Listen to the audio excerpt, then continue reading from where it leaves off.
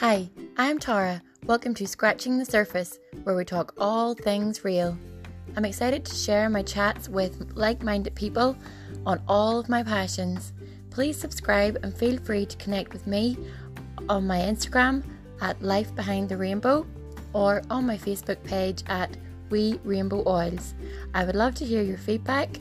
Love and light to you all. Hello, everybody. I have taken about 2 months off. We were in the middle of my series on mental health, and I have been chatting to lots of different friends that work in different sectors. I have already discussed mental health in adults, in children, in teenagers, and now I'm here with Aaron Kelly, a hall tutor of University of Edinburgh. Yep, at the University of Edinburgh, all the way in sunny Scotland. Yeah, Bonnie, Scotland, where I've just come back from. That's where I was, and that's why I haven't been here. I actually worked with Aaron in this role. He helped me to get the job back in Liverpool back in the day when we lived there. And I just know from working along with him in Liverpool Hope University that there is a lot of mental health issues and things that staff and students and everything need to work through. And Aaron is going to talk all about his experience and his daily job. And I'm just so excited to catch up with him. So Aaron, will you just please introduce yourself? Yeah, thanks, Tara. It's really nice to be here with you today, all the way from, as I said, Scotland. So yes, I'm Aaron, and I'm one of the residence life coordinators at the University of Edinburgh. And I'm also working as a counsellor as well, not for the university, but for other organisations within Edinburgh. And I'm doing a lot of work within that field at this moment in time. Obviously, the fallout from the pandemic, I think has really created a surge of mental health issues within our community. And I'm working within a number of organizations just now to try and address that, I think. And that's something that I'll speak a little bit more about later on as we kind of get into the podcast about my experience and stuff as well. So yeah, that's a little bit about me and my kind of work at this moment in time.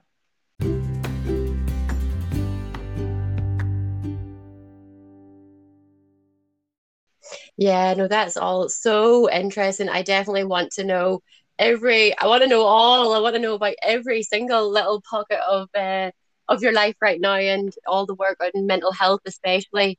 That's kind of the topic I'm really, really interested in. I just think if there's any tips or if you're gaining any knowledge that you can share with the listeners, like please send it our way. So can we just go back to you are working at the University of Edinburgh right now. Can you just kind of outline your role there and what all that is that you do? Yeah, absolutely. So we're kind of like the pastoral arm, if you like, of the university. So essentially, my role within the university is I sort of work within a team of professionals who manage the sort of welfare of students who live predominantly in the halls of residence. And we've got around 10,500, maybe closer to 11,000 students living at present. And our role essentially is helping our students transition to university as they come from all over the world. I mean, Edinburgh is a multicultural and rich and diverse university that attracts students from all around the world. And when our residents join us, they might be for the first time, entering not only a new country, but a new continent as well, with many coming from overseas as far as China, Hong Kong, Australia. We've got a large American population and Canadian population as well. So we really are a rich and diverse university. But our sort of one of our main kind of aims or our core functions as a department, if you like, is ensuring that when those students arrive, they feel part of something much bigger than just a housing complex. We're really trying to create community within our halls of residence, and we're really trying to provide people with what I like to refer to as meaningful interactions, providing those people a place where they could feel part of something much bigger and really settle in and make the most of their university experience. And I think that's incredibly important because a lot of the research would suggest that people do much better academically when they feel part of something. It's really important that we have social connections. We're all social beings and we all strive for social connectedness and relatedness and so on and so forth. And our role is incredibly important in making that happen. And there's various ways that we can do that through running events. And also building up relationships with people. And I'll say a little bit more about relationships kind of as we go through the podcast. But for me, that's first and foremost, what we're all about. My team of resident assistants who are students themselves, they live here in the halls of residence, and it's their role to be what I like to refer to as the eyes and ears of the accommodation. So they're going out, they're building up meaningful connections with people, and they're developing trust, with their residents. And that way, I think what that does is it encourages people to approach them when they're struggling. Because let's face it, coming to university, you and I have been there ourselves many moons ago when we came over from Northern Ireland to Liverpool. It's a very difficult experience, and that's been somewhat exacerbated by COVID and by the current economic and global kind of shifts. And never more so has it been so important to help those people transition to university and make them feel part of their community. And when people are struggling, the idea is that if you develop those relationships and you develop that trust and intimacy with the residents who are here, when they're struggling, they're more inclined to reach out for help and support. And then that's where our team come in. And then, of course, that means that they're actually going to be more able to study, to actually gain their degree, because I can imagine, you were saying there's students coming the whole way from China, America, even as you say, we've come over from like the same area, we have the same language, we have the same, morals and values and everything like that. And it was still really difficult, but we were so lucky. I suppose both of us are actually quite social beings, and we were like, oh yeah, I'll get involved in this, that, the other. And I mean, Aaron and I have actually, we met because we were at the same uni, and we were just like up for nights out, up for the parties, up for trying new things, whatever. But not everybody's like that. So there's going to be a lot of people listening that they are maybe that shy person, or they're not just going to, oh yeah, whatever, I don't mind, I'll try this, I'll go there. Is that the people that you find that you're having to really nurture the most? Or sometimes are you nearly a bit shocked it's the people that they come really raring to go, and then university life completely shocks them because they're away from their family and their mummy's cooking their dinner and stuff? Yeah, no, it's a bit of both. There's two different types of student there. I think those feelings of kind of feeling quite ambivalent and feeling a bit anxious about moving away to university. That's all incredibly normal. And those feelings need to be kind of validated, and we need to give our students permission to feel those things actually. Because it is a very difficult time. It's probably one of the biggest transitions that they'll ever sort of undertake in their adolescent life. And what advice I would sort of like to kind of maybe pass on to those students who are thinking of coming to university in September, as we're kind of slowly exiting the kind of I say pandemic, very, very slowly and very sort of cautiously, we seem to be coming out the other side of it. Is to allow yourself to sort of feel those ambivalent and anxious, emotions. I think, when you arrive, I think it's important to do what you're most comfortable with, but to also challenge yourself as well. I think that's really important because, as I said, it is important that you take the time to, meet people and get involved in something, whether it's a club or society, or whether it's something more local in your halls of residence. It's kind of about doing what you're most comfortable with. And at the same time, setting yourself small challenges to kind of stray outside your comfort zone as well. And, using it as an opportunity to meet new people and to meet new friends. And those feelings of homesickness and, culture shock and things like that. I mean, that's all incredibly normal as well. And again, I would encourage folk to, again, give yourself permission to, feel those things and to validate those feelings, but equally as well, reach out and, communicate those as well to folk who are there to listen and who are there to support within the halls of residence, because that's one of the things I believe universities do so well, is support not just residents but also support students in their accommodation and in the wider university arena as well. There's lots of support available at universities, but sometimes it's quite difficult, particularly when you arrive, to access that. You have to learn how to access that, and you have to sort of learn how to negotiate that support. And again, that can be learned from more experienced peers, from other students on the course, from maybe your personal tutor, from maybe the folk who are there to support you in the residence halls as well. But it can be difficult, but I think that's sometimes part of the journey as well, to a certain degree. Aaron, does every single university then have similar support mechanisms, or would you say that yours is like kind of second to none and a lot of other unis could really model off your kind of work? Or yeah, I mean, I think residence life, it really is kind of growing arms and legs across the UK at this moment in time. We're certainly one of the biggest teams operating just now, and we have around, I believe, it's 11 or 12 full-time professionals within our team. We have a team of 25 or so live-in wardens as well, who are full-time, part-time students, staff at the university, that manage a team of around 240 RAs, and that is resident assistants. So, they're the students who are studying themselves and who are on the ground, as I said, running the events, building up their relationships, etc. So we are quite a big team. But as far as I'm aware, other universities absolutely have been engaged in similar programs and similar initiatives for a long time now.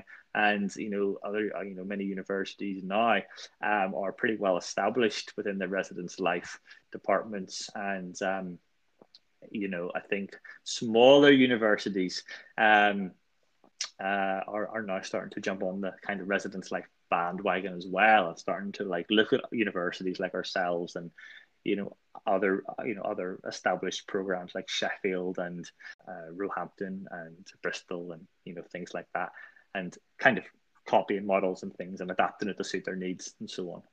I'm just going back to something you had said just before.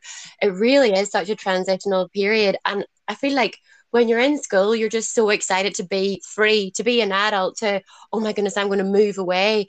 And until you actually get there, you don't really actually think, oh my goodness, like this is terrifying. I remember the first couple of nights, being like, what am I actually doing? What am I doing? Why did I not just go to Belfast, where loads of my friends from school were going? I would feel a bit more secure. I'd be an hour up the road. But actually, what that is we're actually transforming from really a child still living at home, still being fed and nurtured by your family, the way that you grew up with all those, whether they're negative or positive, family traits and the learned behaviors at home, to then go out to the big world on your own, like you're actually becoming an adult. And I do feel like young adults don't get enough slack nearly for that. Is actually what's going on. It is a really big transitional period. They're not fully an adult yet. I feel like young people, it does go on to nearly 21, 22. I mean, for me, I know that it wasn't until I went a bit traveling and did a bit of that for a couple of years. I feel like I wasn't an adult till I was 24. No, absolutely. I think that's how it goes. I mean, our brains are always growing and developing, and we're always creating new neural pathways, but that kind of pruning, as you sort of suggested there, we are the most intricate parts of our brain aren't fully formed until we're in our early 20s, where we can reason and where we can fully kind of, learn and analyze complex problems as well. That really doesn't kind of, come into full kind of, maturation until we're around, as you said, 22, 23. Well, it's very much dependent on people, but again, in our early 20s, and that's why it's 16 and 17. These decisions are huge, and how you negotiate this, can be very, very complex, because we just haven't fully developed the parts of our brain that we actually need to have fully developed to negotiate this difficult terrain. So it really is very, very interesting from a psychological perspective as well. So yeah, then let's go back as well. Last year, what happened then for those students arriving literally first year? Like, I obviously wasn't anywhere near university. I don't have a clue. I mean, I wasn't even seeing my brothers that are at uni because I was sick and everything. But what was it like? I mean, obviously, it was incredibly difficult, it wasn't without its challenges. Obviously, the pandemic did have a significant impact on our student populations, not just here in Edinburgh, but I would, arguably across all of the UK, across the globe, actually, probably, given the fallout of kind of what happened. And I think what it kind of did was, student life, I believe, is incredibly stressful already, for some of the reasons we've kind of outlined and, maybe touched upon. But I kind of got the impression that, students were starting to feel, other emotions. I think there was a real sense of just being, totally overwhelmed, having to just adjust to new sort of, study routines, working environments, teaching methods and routines that have been usually, face to face, shifted online kind of almost overnight. And, that really impacts the way in which people learn, and I think that's an incredibly important point to make. And, I think maybe a little bit about that kind of from a psychological, perspective. I think, how we interact with people in the real world, if you like, is very different to how we interact with people in an online world. When we have a face-to-face experience, with somebody, our brain is very much aware of that, and it's releasing a whole different set of, neurotransmitters and chemicals, particularly in our kind of reward pathway, that kind of tells our brain that this is an important experience. This is a novel experience. That doesn't so much happen in an online kind of arena, because it's of course very, very different, and it's quite challenging. And for me, there's something around that from some of the research that I'm reading at the minute, is these kind of novel experiences that we have are very much linked to kind of learning and memory. And students, and well, I say students, I mean people in general, we're more likely to learn in situations where there is a certain amount of novelty. And that's why, getting kids back into the classroom has never been so important. That's why getting students back into face-to-face teaching has never been so important, because it does help enhance, that learning process and that cognition as well. So I think that's quite an important point to make around that. But also, kind of moving away from that, I think students got a bit of a bad kind of, rap, didn't they, kind of in the media and so on and so forth, for, flouting the rules and so on and so forth, and having these big parties and whatnot. And actually, well, whilst that was the case in some respects, it wasn't the norm, and in fact, I would like to say that many of the students in our accommodation actually, carried out their moral and their civic duty, with great applause, because actually, that really was the reality of it. And certainly there was a deep sort of sense of frustration among students, because of other students breaking rules and flouting the rules and so on and so forth. And I think there was sometimes a bit of a frustration with how the university, might have been handling it in certain aspects as well. And that's just not here in Edinburgh. I think that was sort of across the UK as well, with campus lockdowns and mandatory isolations and things like that. And I think that really sort of, led students to believe that they were a bit hard done by and a bit disappointed with the reality of sort of university life. It wasn't what they imagined it to be, and I don't think it really met all of their expectations. And I kind of thought about my experience, when I moved away, and Tara, I'm sure you're kind of much the same, because when we moved away, Freshers Week and being involved in all those activities and meeting all your pals and getting out and about in the town and doing all that stuff, that wasn't allowed to, that could happen, but under a very, very restricted sort of, set of, rules and regulations. Certainly wasn't our experience. And I just don't know how, I think, they demonstrated a huge amount of resilience, actually, and integrity at the same time, because looking back on it now, I don't think I could have done it. Well, see, when you're just talking about that, like, I'm literally shaking my head here, because I'm like, whoa, trying to even imagine me at 18 years old going over to a brand new city and not being able to go and explore and find your little favorite bars and your favorite little deals and stuff. You remember we always went to like Sava for the £1 shots and stuff like that, and you start your night. Like they weren't able to go into bars to figure out, oh yeah, this is fun to start with, and oh, I'll love to start my night here and move on to here. They're probably only going to get to know that now this year coming. But so what is it going to be different for them then this year? Like, what do we think? It just sounds awful. I think I probably would have went home. I don't think I would have stuck it out. Well done to them students. Yeah, it was incredibly challenging. This year will, I think, be different. As I said, we're coming out the other side of it. I say that quite cautiously because we just don't know. So I do say it with slight trepidation, but I think we are coming out the other side of it now. Pardon? It's up to the government. Yeah, exactly. And we just follow suit, we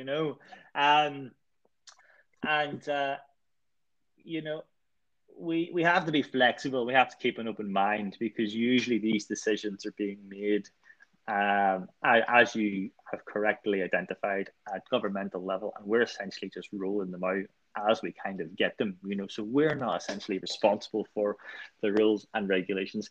And I think students are very much aware of that. It's not us imposing these restrictions, but we do have a duty to kind of, ensure that they're being adhered to. And as I said, adherence to the restrictions has been fairly good across the board, actually.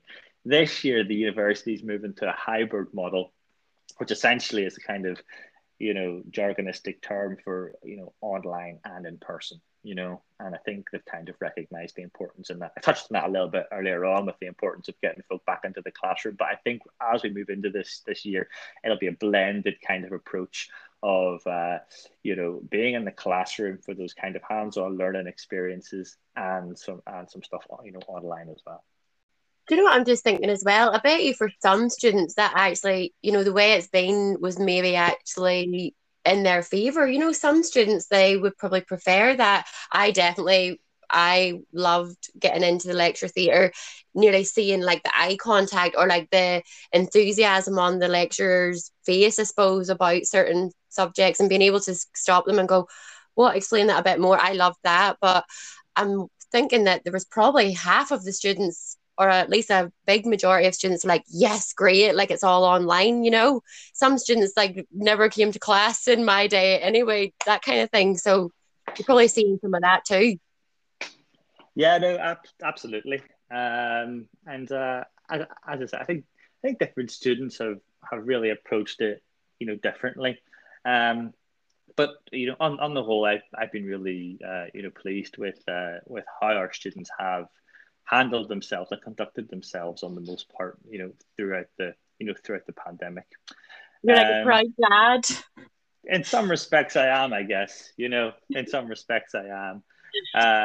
But as I say, we're very much kind of looking forward to the new year and welcoming a new cohort of students into our accommodation. And we're hoping that their experience in September will be, more positive, I think, than what perhaps, this cohorts were. I really want to know then what all goes on for your students, the community. What are you doing to bring that community together? What fun things is going to be happening? What fun things did used to happen that we can be hopefully moving back to? Yeah, I mean, I think one of the things that we do really well is we run a really rich kind of program of events within the university halls of residence, and as I said, that's really really important. It's one of our core kind of functions of residence life is to bring people together. Create those meaningful opportunities so people can meet people. People. As I've said, we are social creatures and we do all strive for that kind of intimacy and those kind of social connections. So, some of the things that we've done really well over the lockdown period is, various online, quizzes, competitions. We've had huge, big kind of Zoom, meetings as well. Again, with some sort of structure to them also. And one of the things that I actually did over the lockdown was an online cook along where we were were me and my team here. We live streamed on Facebook every Friday night, and we encouraged folk to cook along a recipe in which was shared with them in advance. And I mean that really was great. We had something like 20,000 views, across the 12-week kind of program, and people from all over the world actually were. I mean that's one of the great things about Facebook, right? Is people could watch from all over the world, and they could watch from the comfort of their own bedroom when they were in isolation themselves.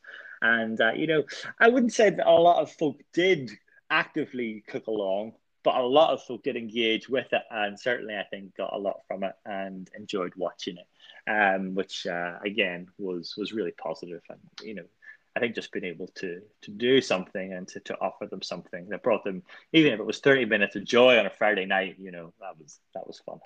Was it quite interactive? Did you find that some students and some people were like commenting back in and stuff, or was it more like they were maybe having a glass of wine and watching you, or what? I think it was a bit of both, to be honest. Again, I think it was great to see so much engagement in like the comments below and stuff as well. People were asking me questions and people were like cheering me on, and people were having a drink and people were having a bit of crack while watching it, and that was really great too. And so it wasn't necessarily starting to be an overly serious thing, but there was something quite nice about being able to blend kind of my passion for cooking in with work, and we talk a lot about self-care and things like that, and cooking for me is a huge thing that I do for my own self-care. Yeah, it's probably really good. Yeah, for your mental health. Oh, I absolutely. remember anytime I would be round at Aaron's. So Aaron was in the big boys' house at uni, and then we were in the girls' house, and we would go around there just like for drinks, or sometimes for dinner, and just like maybe we'd go on out for nights out and stuff from there. And Aaron was always number one chef. So that's brilliant. I'm hoping that you're going to actually keep this going. Yeah, well, they're actually all on my Facebook, and funny, it just came back there a few what was it, a few months ago, because obviously Facebook show you your memories from years gone by, some of which still go back to our Liverpool days, Tara. Which seems like a lifetime ago, and some of them photos should never see the light of day. But yeah, they're on there, and they did come back.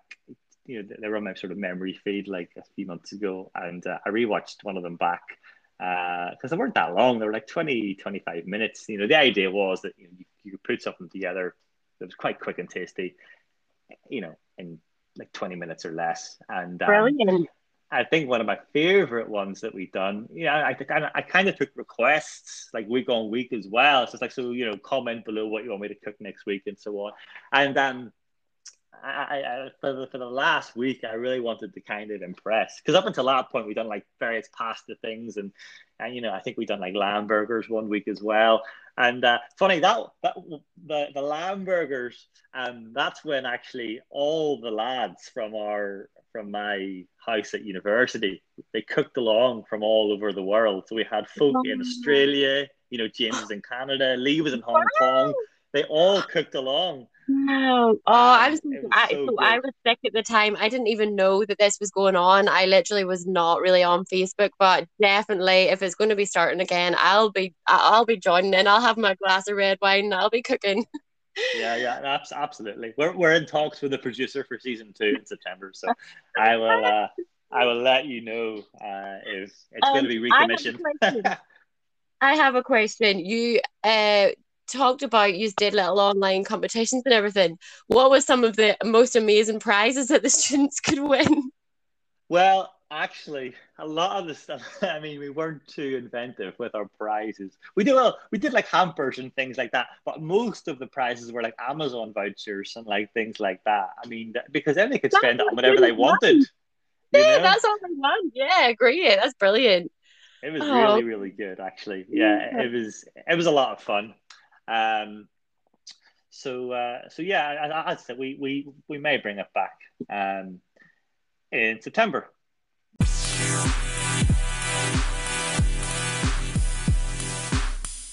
You also are completing your learning in psychology and counseling. So I wonder there, is there any coping mechanisms? Is there anything that you can be telling students, okay, when you're going to university now this September, with your experience of pastoral care and with your experience on a clinical level, just give us all the tips. That's what we want. Oh, okay. So let me see. I think what's important, kind of first and foremost, is that if you're experiencing any of those feelings, being feelings of being overwhelmed or stressed about coming to university in September, or perhaps a bit uncertain. um I think that, as I said, that is totally okay. There is no normal response to any of these emotions. And I think having difficult thoughts about the impact of the virus, and as we kind of come out of lockdown and kind of reorientate ourselves to society, it is understandable after having lived through it for so long. So I think that's kind of first and foremost, that there is really no normal response. And also that this idea of kind of feelings and emotions can change kind of day to day. And how you feel right now, it might be due to the things that are perhaps out of your control. And you might even feel worse before you feel that things are improving. But actually, over time, things do tend to get better. And of course, these feelings won't particularly last forever. And yes, of course, it might feel hard right now, and we want to validate those emotions and feelings and give you permission to feel those things. But this is a really unprecedented situation, and this isn't always how life will always be. So this situation, I'm quite hopeful and quite optimistic that actually September, or by the time September comes, the universities, will be much more prepared, I think, to help and support our residents. And that's not to say that the universities have done a bad job supporting and looking after students this year. I mean, far from it. I think the teams do a fantastic job across the university, but it really was almost overnight. When this virus took hold and we were all forced into lockdown, and I think everyone sort of panicked a little bit, and it took people, quite rightly so, just a bit of time to get in place the policies and the procedures and the support structures and so on. So there's an element of, I think, preparedness that I think the universities will have in Brilliant. September. Yeah, it was just so uncertain last year. No, absolutely, it was. But I think some other things that might be quite useful is I'm a huge advocate for talking to people that you can trust, and tell them about how you're feeling, and it doesn't necessarily need to be professional support staff. It can be friends from university. It can be people, from home that you're still in touch with. It could be members of your family. It could even be your GP, and remember, if you can't necessarily meet people in person, there's always online, and I know it's not the same, and I fully understand that, but there is something important about staying in touch with people and having those meaningful kind of social connections. And if you are at any point struggling with your academic work, or your perhaps finances, or your mental health, it is okay to ask for help. And a good place to always start with that is your GP, or anybody from your university pastoral team. Uh, Academics, part of their role now is to keep an eye out on student well-being. No, of course, they aren't trained in any specialist interventions, but they do have a pastoral element to their role as well. And it's important that you can feel confident, and that you recognize that they can be a really good support network too. But finally, I think the last thing I'll sort of say on that is that, it's really important just to be kind to yourself, and to have that kind of, self-compassion, because, if you're struggling at the moment, I mean, that's incredibly normal. I think, many of us are struggling, or have struggled over the last year or so. And it is important just to be gentle and kind to yourself. There's no right or wrong way to feel about the virus, and how it might be affecting your life. And I think just try to remind yourself of this, and try to make time to be kind for yourself. Whether that's through self-care, whether it's through reflective journaling, whether it's just hanging out with your friends.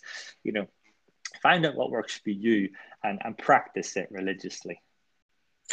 Just for any young people maybe that are listening and they don't know what that means, what is your kind of definition of pastoral care?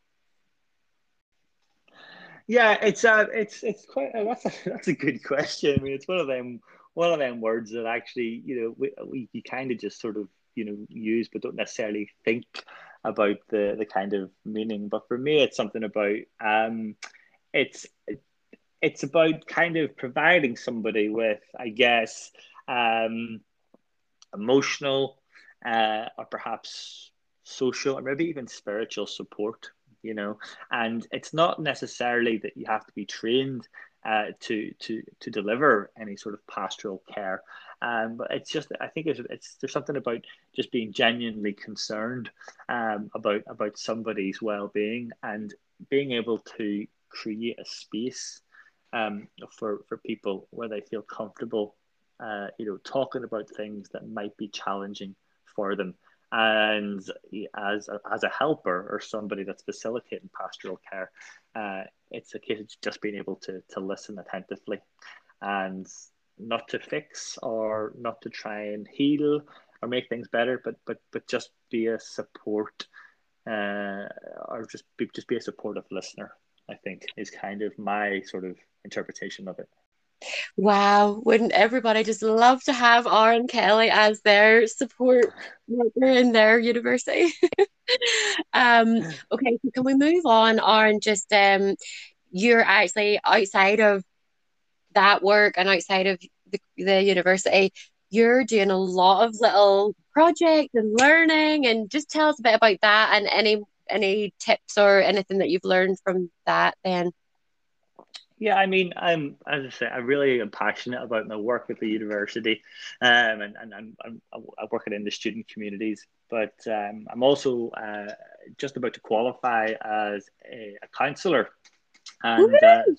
Whoa! So thank you. So a lot of the kind of work that I do outside of that, I work with other kind of client groups, and I think one of the things that I kind of wanted to maybe just speak about today was, this idea of kind of re-entry anxiety, and I think as the kind of I'll explain a little bit about what that is in kind of due course. But this is something that's kind of you know I guess sweeping across the nation, so to speak. And I think it's to do with, as lockdown restrictions kind of begin to ease across, the UK for the most part. I think it's entirely normal to experience a new source of stress or anxiety. And as counselors and as I guess a trainee psychologist as well, we all love buzzwords and we all love labeling things. And I think what we're labeling this as is re-entry anxiety. It's that uncertainty about going back to work, essentially, going back to or reorientating yourself back into life as it was kind of pre-COVID. And I think at the beginning of the pandemic, I think many of us experienced a kind of similar anxiety when we were told to sort of, stay at home, work from home, protect the NHS and so on and so forth. And, this took us a while to adjust to, quite understandably. And I think it's entirely reasonable to suggest that some may experience similar feelings as we prepare to go the other way, essentially. So I think last March, when the pandemic was really kind of taken off, we were plunged into a UK wide lockdown, kind of overnight, and that led to us spending loads of time at home, for the most part. And, for the most part, and, for many of us, that would have been a safe space, for most of us. Okay. And I think the thought of leaving that place, where we're safe and, where we're, comforted, it's only quite natural that we then start to, reawaken these feelings of uneasiness and doubt.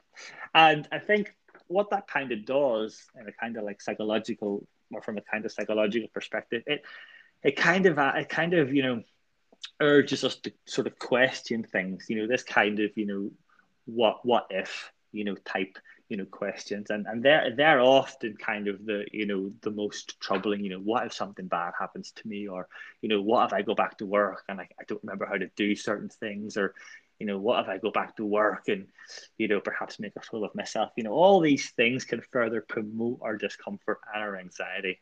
And I think what I want to kind of just say about that is, if you are experiencing things like that, again, this is entirely normal, and it's important to kind of, notice them and to, I think, just respond to them in a kind of, healthy way.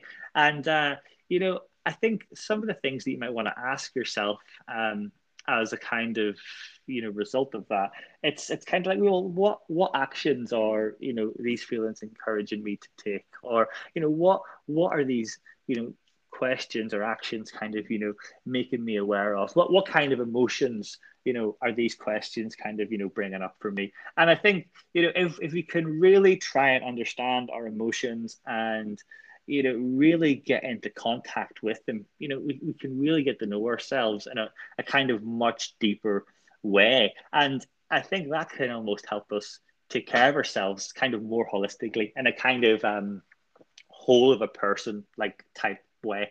And that encourages us to act in ways that are kind of more beneficial. So I think, after a year of baking banana bread and watching Tiger King and taking part in so many different Zoom meetings, I think as we prepare ourselves to live through kind of the next installment of the kind of, COVID drama, if you like, I think what I would like to encourage people to do is to really, like, I think, avoid the things that you just simply endured rather than enjoyed before lockdown. You know, I think making cuts in areas of your life that you only did because you felt like you had to, they're the things that perhaps are not giving us the most satisfaction, and they're not optimal for our well-being. And for me, I've been doing that exercise, and it's such a relief to stop doing those things that I just hated, but I felt like I had to do, whether it was for somebody else or, whether it was for, it just wasn't for me. And I think, just having a rethink about how you want to make the most of your time, and, give yourself permission to stop doing those things that don't bring you any joy, I think is just so important. Aaron, I literally have shivers when you're saying that, because you're giving it a label of re-entry, and I would never have. I didn't know that, and I just thought I was a weirdo because back, obviously, I got sick literally in the March whenever the pandemic happened. So for me, lockdown the whole time was about my sickness. I literally Mm-hmm. had my last round of chemo in the February, and then obviously we started coming back out of lockdowns, what about April, May?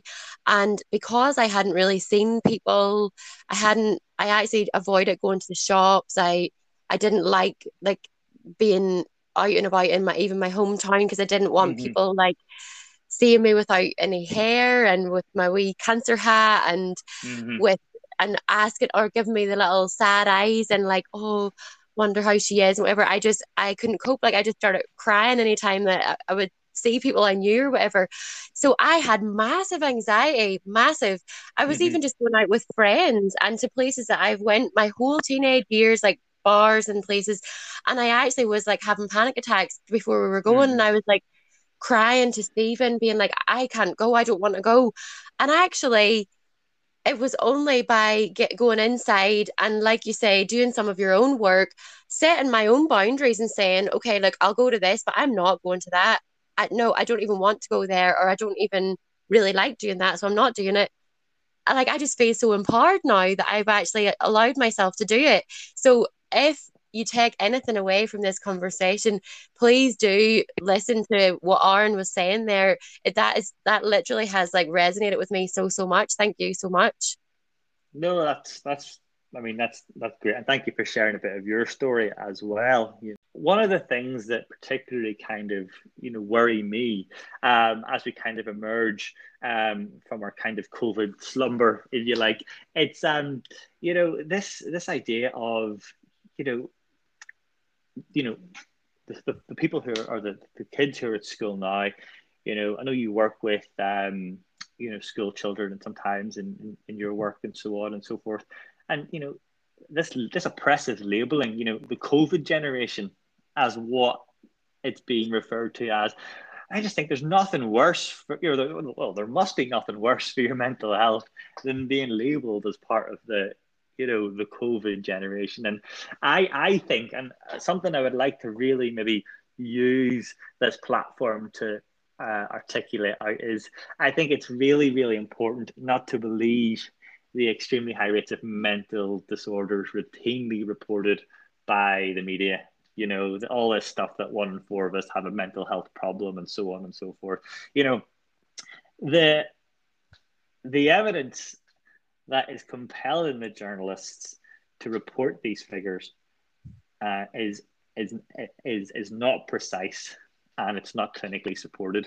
And these surveys are often carried out by journalists, not trained clinicians, who lack that kind of clinical expertise to assess whether or not the symptoms that are being reported actually cause significant levels of clinical distress and therefore a mental illness. And I think that's just incredibly important to articulate. We need to read behind the reports being articulated by the media, because actually they can be very frightening for folk, and it can be really quite scary. And I think the COVID pandemic, has affected everybody at some level. I would argue. But it is important to challenge this idea that we're facing a wave of, or a tsunami, as I think I read about it the other day, of mental health that's going to be sweeping the UK. And actually, if you dive into like the research a little bit further, and I don't claim to be an expert, but mental health rates have been rising here in the UK for a long time prior to the pandemic. What seems to be forever. And yes, the pandemic has had an impact, but we don't actually fully know to what extent it has just yet, because all the research isn't in yet. The evidence is still being gathered, so we simply don't know. And people's feelings right now haven't settled yet, so we can't really get that data for the next probably 5 years.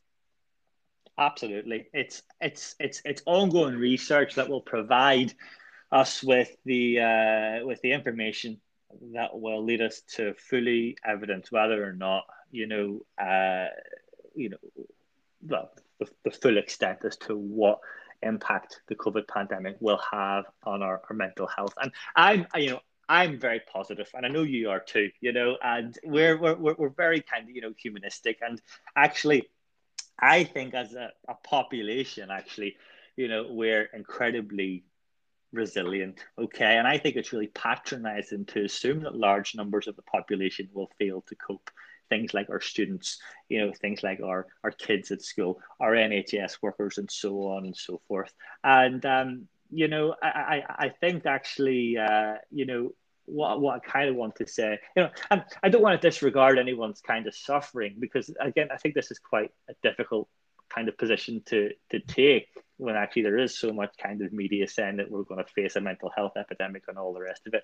But actually, I think the jury's still out, and we just don't know. And actually, there's lots of research to suggest that actually, as a nation, we're doing okay. The overall message, just to kind of bring it all together, is that things have been tough for children and young people, I think, the most, but kind of by and large numbers of us have been relatively unaffected.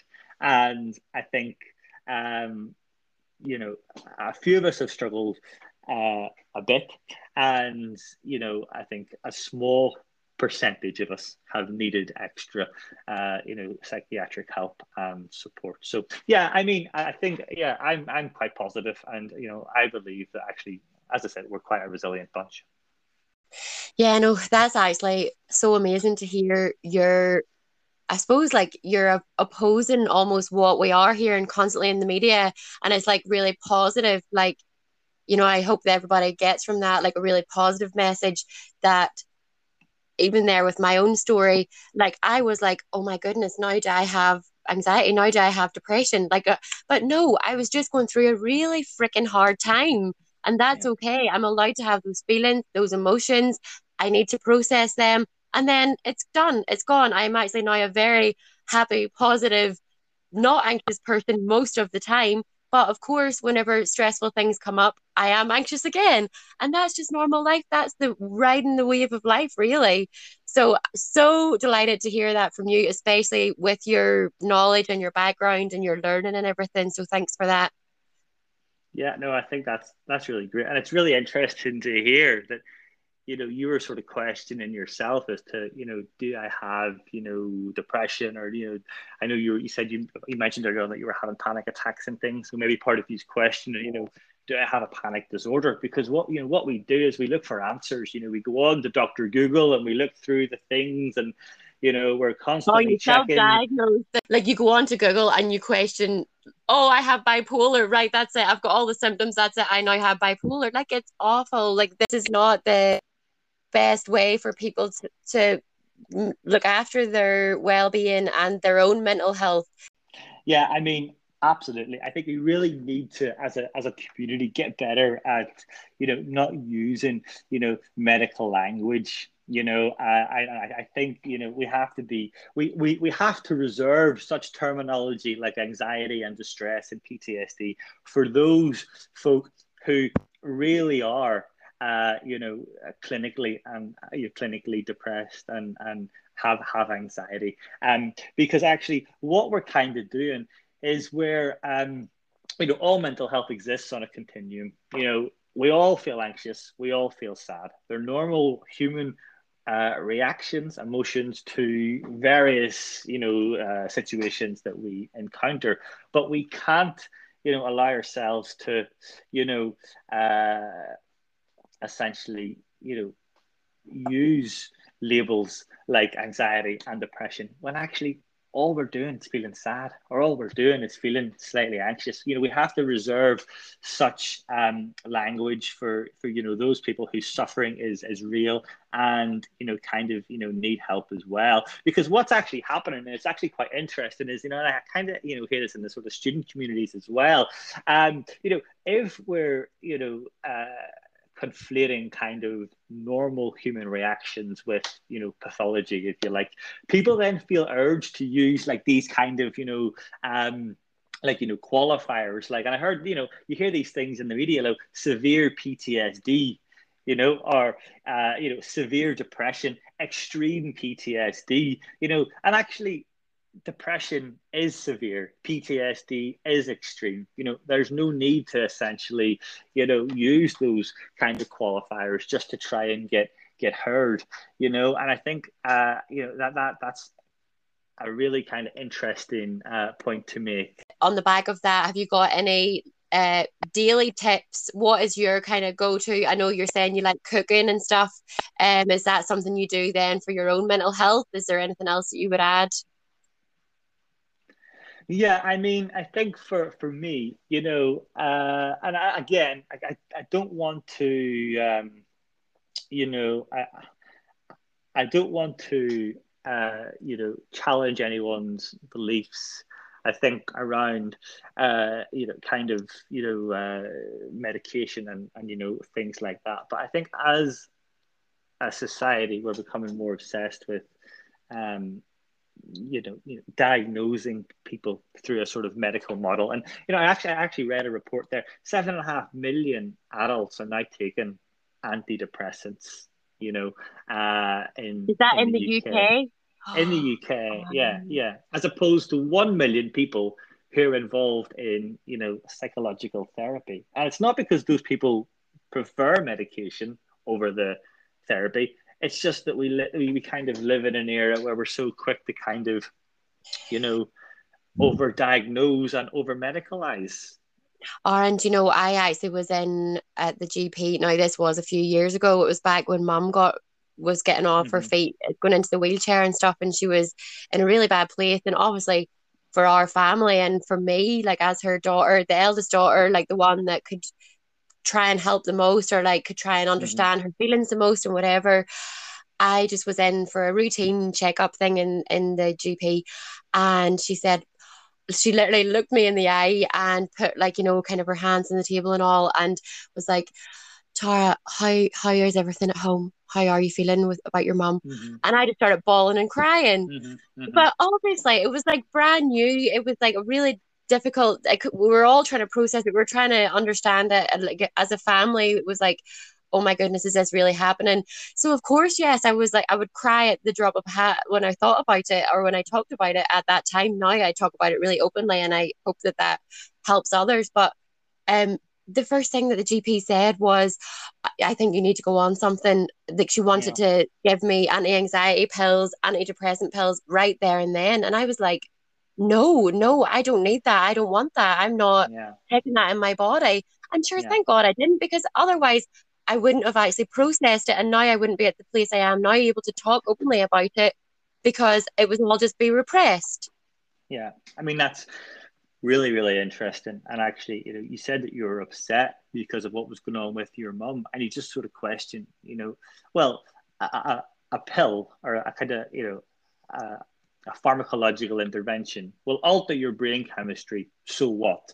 But that would kind of infer that actually the problem is then a biochemical imbalance in the brain in the first place. There's something wrong between your ears. There's something wrong in your brain that's actually making you feel this way. And actually, when you do get into the evidence of that, not one single scrap of evidence exists that mental health, i.e., depression, anxiety, PTSD, whatever it might be, is actually anything to do with a biochemical imbalance. The problem is rooted in your social circumstances, in your family arena. and you just question to yourself, well, how much is a pill, really going to fix that? When actually what we should be looking at is a kind of more sort of, psychological or perhaps social intervention. And I think that is what is needed. I think that's kind of the missing link in our prescribing culture. And I think that's a really kind of interesting area.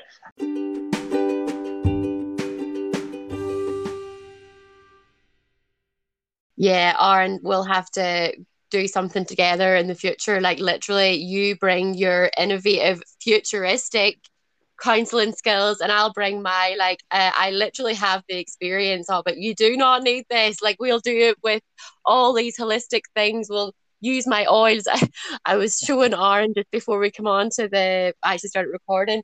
Like I've got 3 little oils sat by my bed here, and I was like putting it on, making a wee blend in my hand and putting it all behind my neck and ears and all, just ready for to chat because I've been feeling a bit run down recently. Like I don't need to take paracetamol or to take cough medicine or anything like that. Like a few of them oils and sure listening to me, I'm literally buzzing. I'm fine. Yeah, excellent. No, that's really, really great.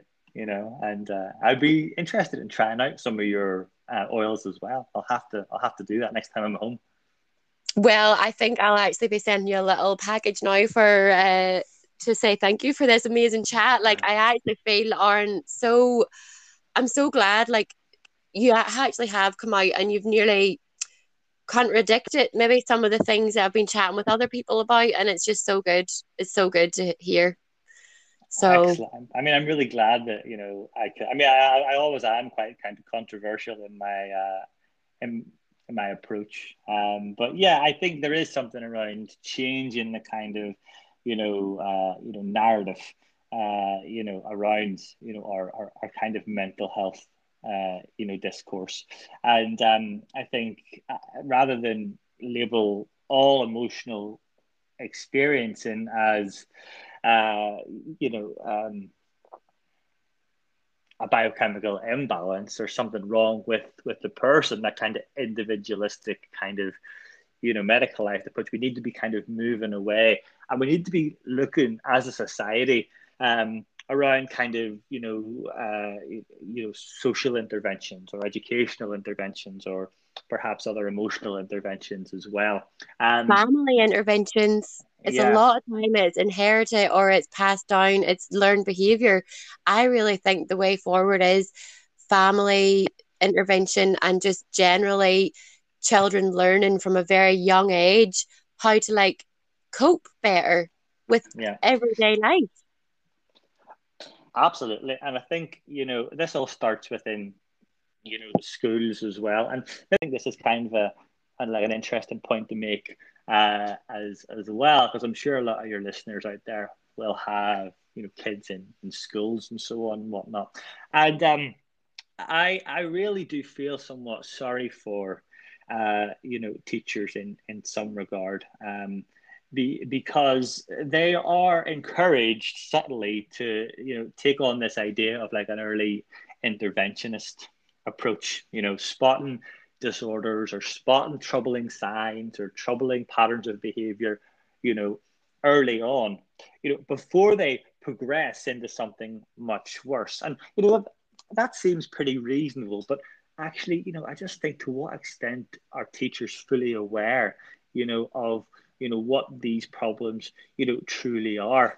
And I think teachers far more readily today are ready to interpret children's behavior as perhaps an early sign of a mental health problem, and not just a kind of normal childhood experience that's perhaps slightly worrisome. We're too quick. Are we very hasty? We're all hyper vigilant. We're all incredibly anxious to early intervent, or to provide an early interventionist approach, and to be responsible, and to pass these on to the to look for problems, to pass them on to the experts so readily without much prior knowledge. And that's not necessarily the teacher's fault.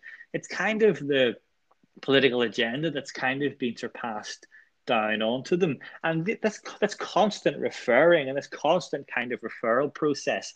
Is it any wonder that our services are so overwhelmed? Because actually, what we're actually referring on to the professionals, the psychiatrists and the psychologists and so on and so forth, isn't early signs of mental health problems. It's just, normal reactions to, difficult circumstances and to troubling experiences that actually, kids don't need medicalized, kids don't need specialist, psychological, CBT help or whatever it is, they need, just that kind of emotional support, that educational support, that social support that actually I believe would do them far much better. Yeah, no, that's brilliant. Thanks so much. It's definitely, I've nearly challenged myself, and I feel like that's really challenging me because I used to work with kids and families, and I would have been like, why are they not getting picked up by this and that service and everything? And it was like they wouldn't meet the threshold. But I now understand that, chatting to you there, I now get it, because the services are literally overran. It's ridiculous. And yeah, it does just need to be at a more personal level. Like they just need the time and space to develop like who they're supposed to be. One of the final things I want to maybe kind of touch on is, and it is very short. It's like, this idea that, people always ask me, and it's this question, we could have spent an entire podcast talking about this, but why are mental health rates, on the rise, and that's kind of what I get asked quite a lot. And there is no straightforward answer. We've kind of touched on it a little bit, and I think there's loads of stuff we could talk about. Spoke a little bit about the pandemic. We could touch on social media. But for me, I think as I work with students, at the university, and we are essentially preparing people, we're trying to prepare people for the economy, for the labor market. They're going to leave university, and then it's out into the big bad world of work. Okay, but are we really giving them the skills and qualities they need to thrive? Because what they're going into, what they're entered into now, as opposed to what our parents were entering into 30, maybe 40 years ago. Back then it was easy to get a job. It was easy to get a house. Your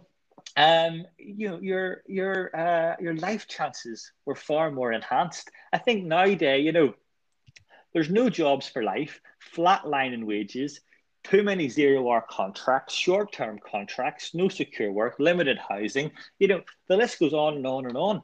And I think that actually, the answer isn't more mental health problems. It isn't more staff away days. It isn't increased access to GP or the services. This all actually comes in at governmental level, and I think actually we're being failed, by a neoliberal capitalist government who are trying to, line their own pockets, and actually by shifting the narrative onto us as individuals, by, training more folk in, mental health first aid at the workplace, giving more staff access to services and whatnot.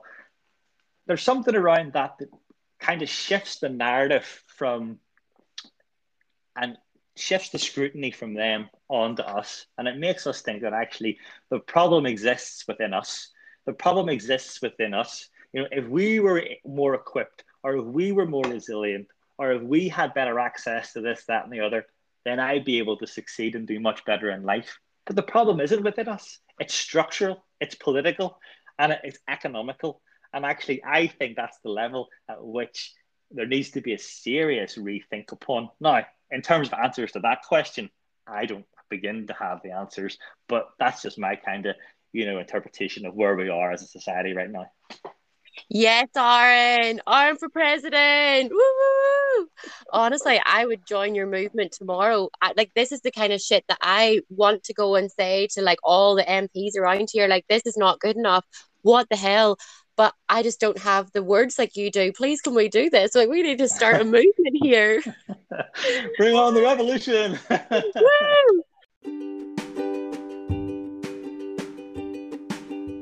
Right, okay. I think we have literally chatted the ears off everybody, so we'll leave it there. Thank you so much. Like, I have enjoyed this tremendously. I actually feel like I want to do a weekly podcast with you or something and just get into everything. But yeah, thank you so much, and you take care, and hopefully see you soon. Thank you so much, Tara. It's been a pleasure, and hopefully we will catch up in person soon. Yeah. Bye. Bye-bye.